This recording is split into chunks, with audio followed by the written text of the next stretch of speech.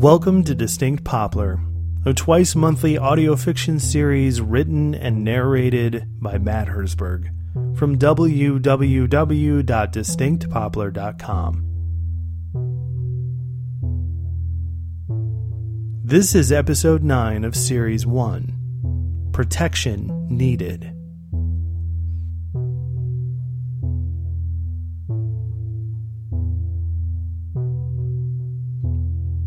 The sign said, "Protection needed for an unconventional request. Inquire within Bree Van Neef." It was a neon pink piece of construction paper.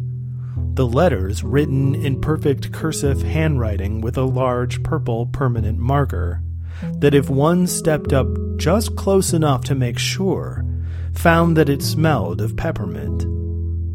The sign also included a phone number, which was haphazardly scrawled in a sideways fashion. Each number progressively twisted and smaller, from left to diagonal right, as if the sign maker had suddenly realized that they'd run out of room.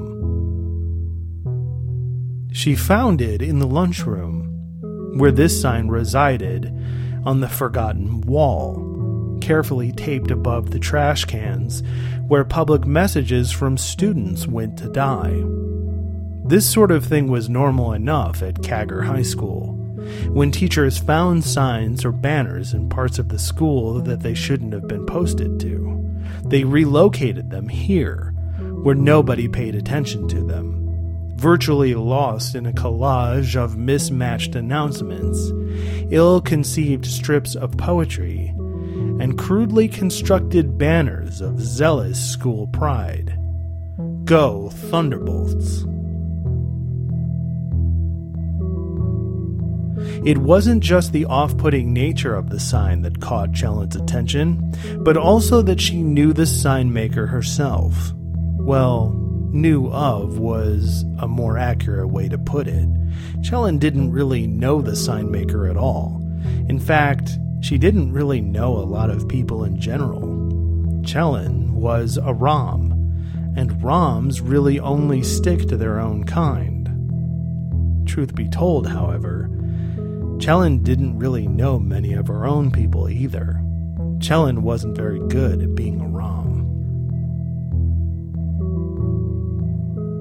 Breegland, or Bree Van Neef, was the sign maker's name, and she was a freshman who shared Chellen's AP class, World Machines of Wonderment, a class devoted to the theory and construction of over-elaborate contraptions whose only purpose was to accomplish a redundantly mundane task, like suspending a marble on a rickety metal track and watching it build enough momentum to push a lever at the end of its route that in turn made a light come on.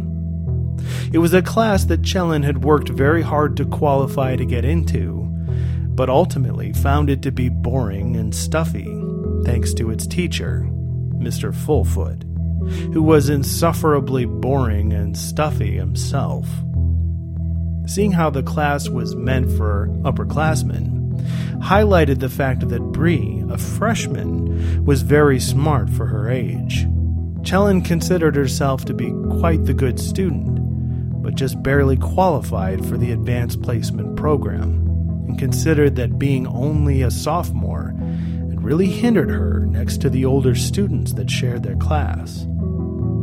Bree, on the other hand, thrived despite the fact that she was one grade behind Chellen.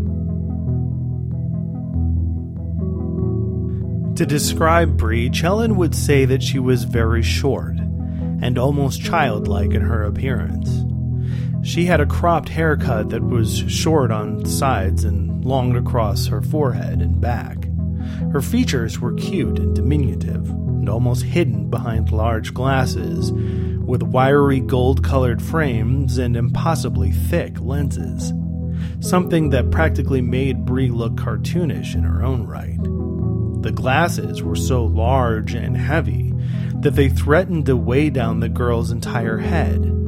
In truth, Bree spent a lot of her time pushing them back up her nose in a futile effort to keep them in place. Also, Bree wore old children's clothes from the thrift store as her outfits, with the kinds of things on them that most kids stopped wearing well before they got to high school. These were images of cute little kittens, sparkle-patterned flowers, and happy sunshine faces. All of the overtly bright and cheerful and super colorful things that were supposed to make Chellen sick to her stomach. That was because the way Chellen dressed was in stark contrast to Bree, with her black denim and her plain white t-shirts, black combat boots and black faux leather jacket. It was basically the uniform for being a Rom, but most Rom kids took it a step further than even that, with wallet chains and bandanas around their necks, and dozens of safety pins put wherever a place could be found. Chellen fit the visual part she was supposed to, but was becoming less and less invested in the way that she was supposed to dress with each passing year at Cagger High. The safety pins she had decorated her faux leather jacket with last year were now completely gone. She had grown tired of them, and wanted to see if anyone noticed or cared whether or not they were missing. Nobody did, and so Chellen was not very good at being a Rom. The way Bree dressed was also part of what made Bree's sign so off-putting to Chellen, for the two were in near-perfect parallel.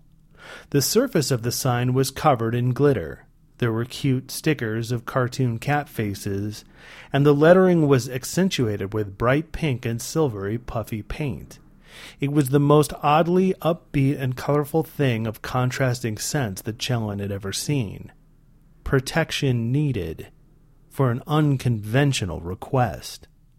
The words just seemed to sparkle in their plea for help, catching Chellen's eye from all the way across the lunchroom, where she sat by herself, drawing in a journal notebook, and ignoring the chaos of shouting and clamoring students that was all around her.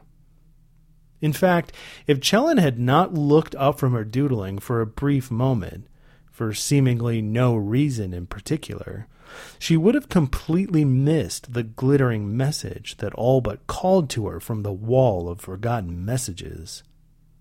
How strange, she thought to herself, as she leaned in close to the sign and breathed in the alluring aroma of peppermint, so strong that it overpowered the terrible smells from the set of 3 gigantic metal trash cans that were all but overflowing with discarded pudding containers, mystery casseroles, and half-eaten, nearly frozen, peanut butter and turkey with mustard sandwiches.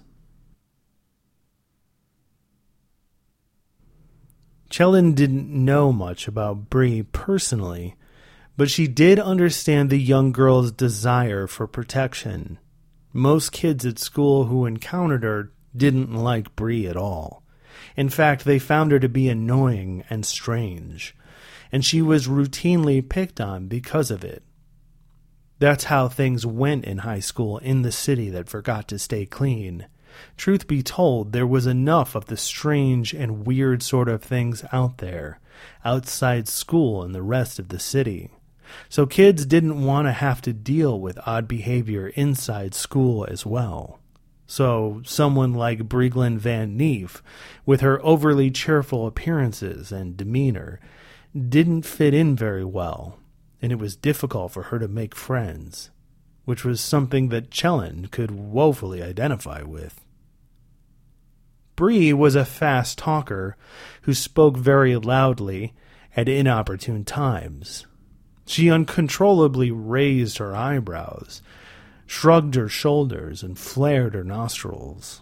She yawned excessively, bit her nails constantly, and obsessively tried to touch other people's ears. Brieglin Van Neef would be forever characterized as just that weird little kid who would suffer the ire of those who made it their business to put down others, of which Chellen knew there were many that roamed the hallways in search of mayhem. To make matters worse, Bree was significantly younger than everyone else, even other freshmen. Some sort of child prodigy, that was the rumor, too smart for her own grade. Though nobody knew how old she actually was, it didn't stop them from treating her poorly, like some awful little baby.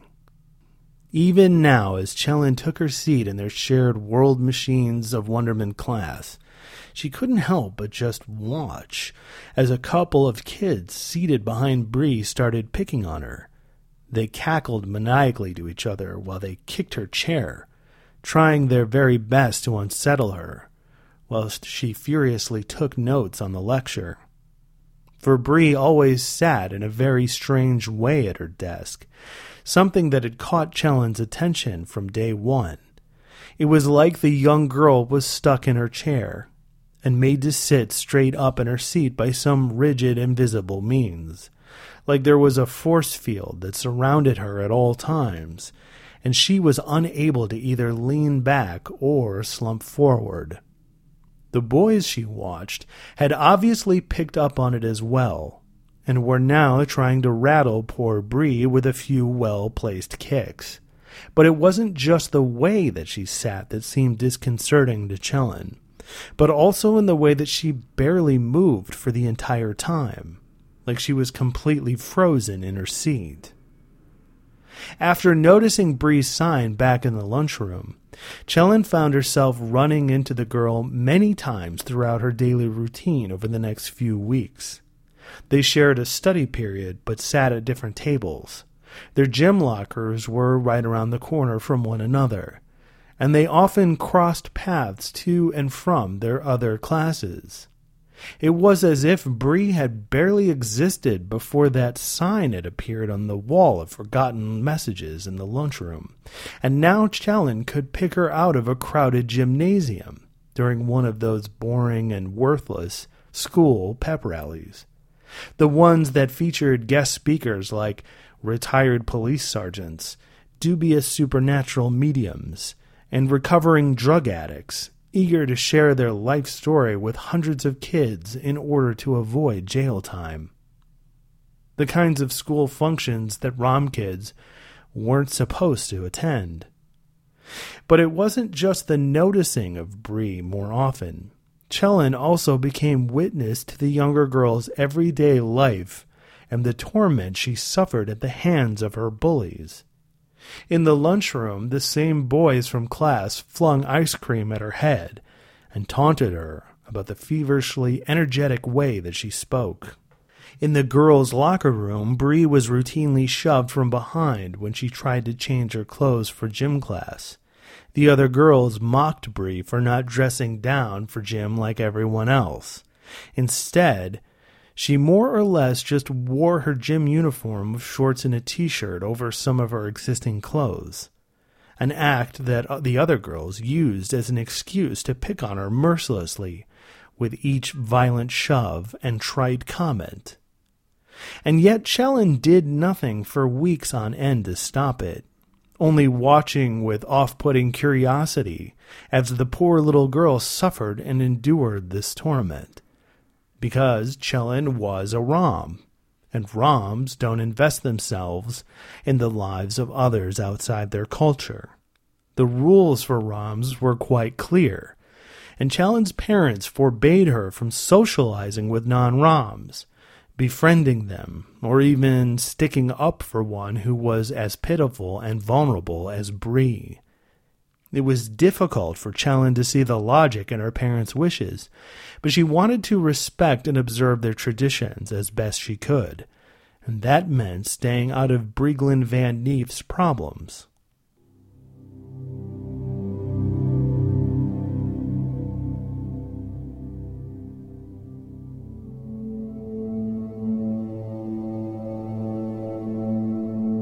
That's why she only watched on as Bree cried in the bathroom after lunch. From her place in the slightly closed doorway of a graffiti-covered stall, Chelin quietly observed the small girl's nearly futile attempts to take care of herself, stepping gingerly on the tips of her toes to reach up to the edge of the chipped porcelain sink so she could dunk her head under the rush of cold water from its spiral-topped metal spigots, and each time only issuing forth a short blast of freezing cold water, which made poor Bree shriek around each wailing sob. Every single time.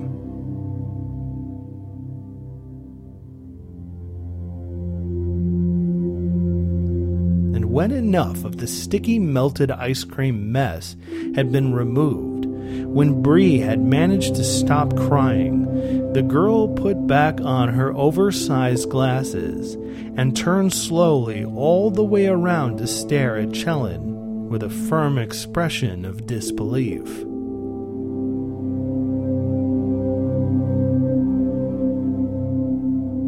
It was as if she was asking her, "Why? Why are you just standing there?"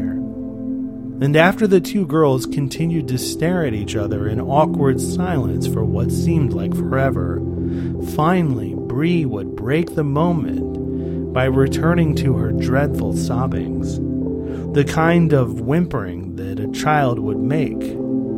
She dabbed the sides of her face and shuffled out of the bathroom, dragging her misery behind her like a giant invisible metal cauldron filled with her own tears.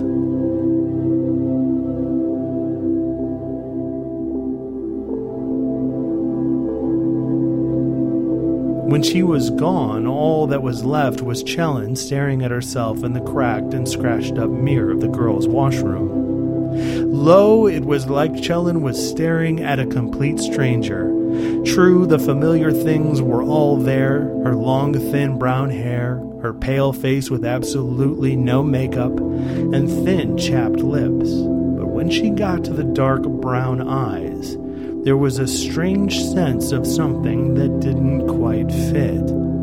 An alien feeling that made her uncomfortable in her own skin when she saw her reflected self. Chelin couldn't meet her own gaze. She was forced to look away, afraid to confront her own defiant stare of disgust. How could she just stand idly by and do nothing?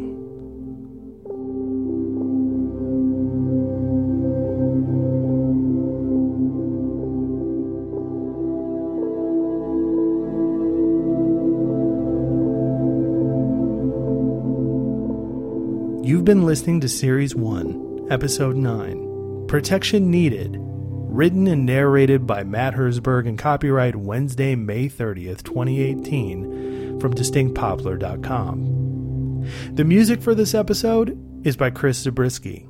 For more information, check out the show notes in the episode description. For more stories like this one, as well as ebooks and information about the city that forgot to stay clean, check us out online at www.distinctpoplar.com or through our social media. Just search for Distinct Poplar on Facebook, Twitter, or Instagram. Stop by. Say hello.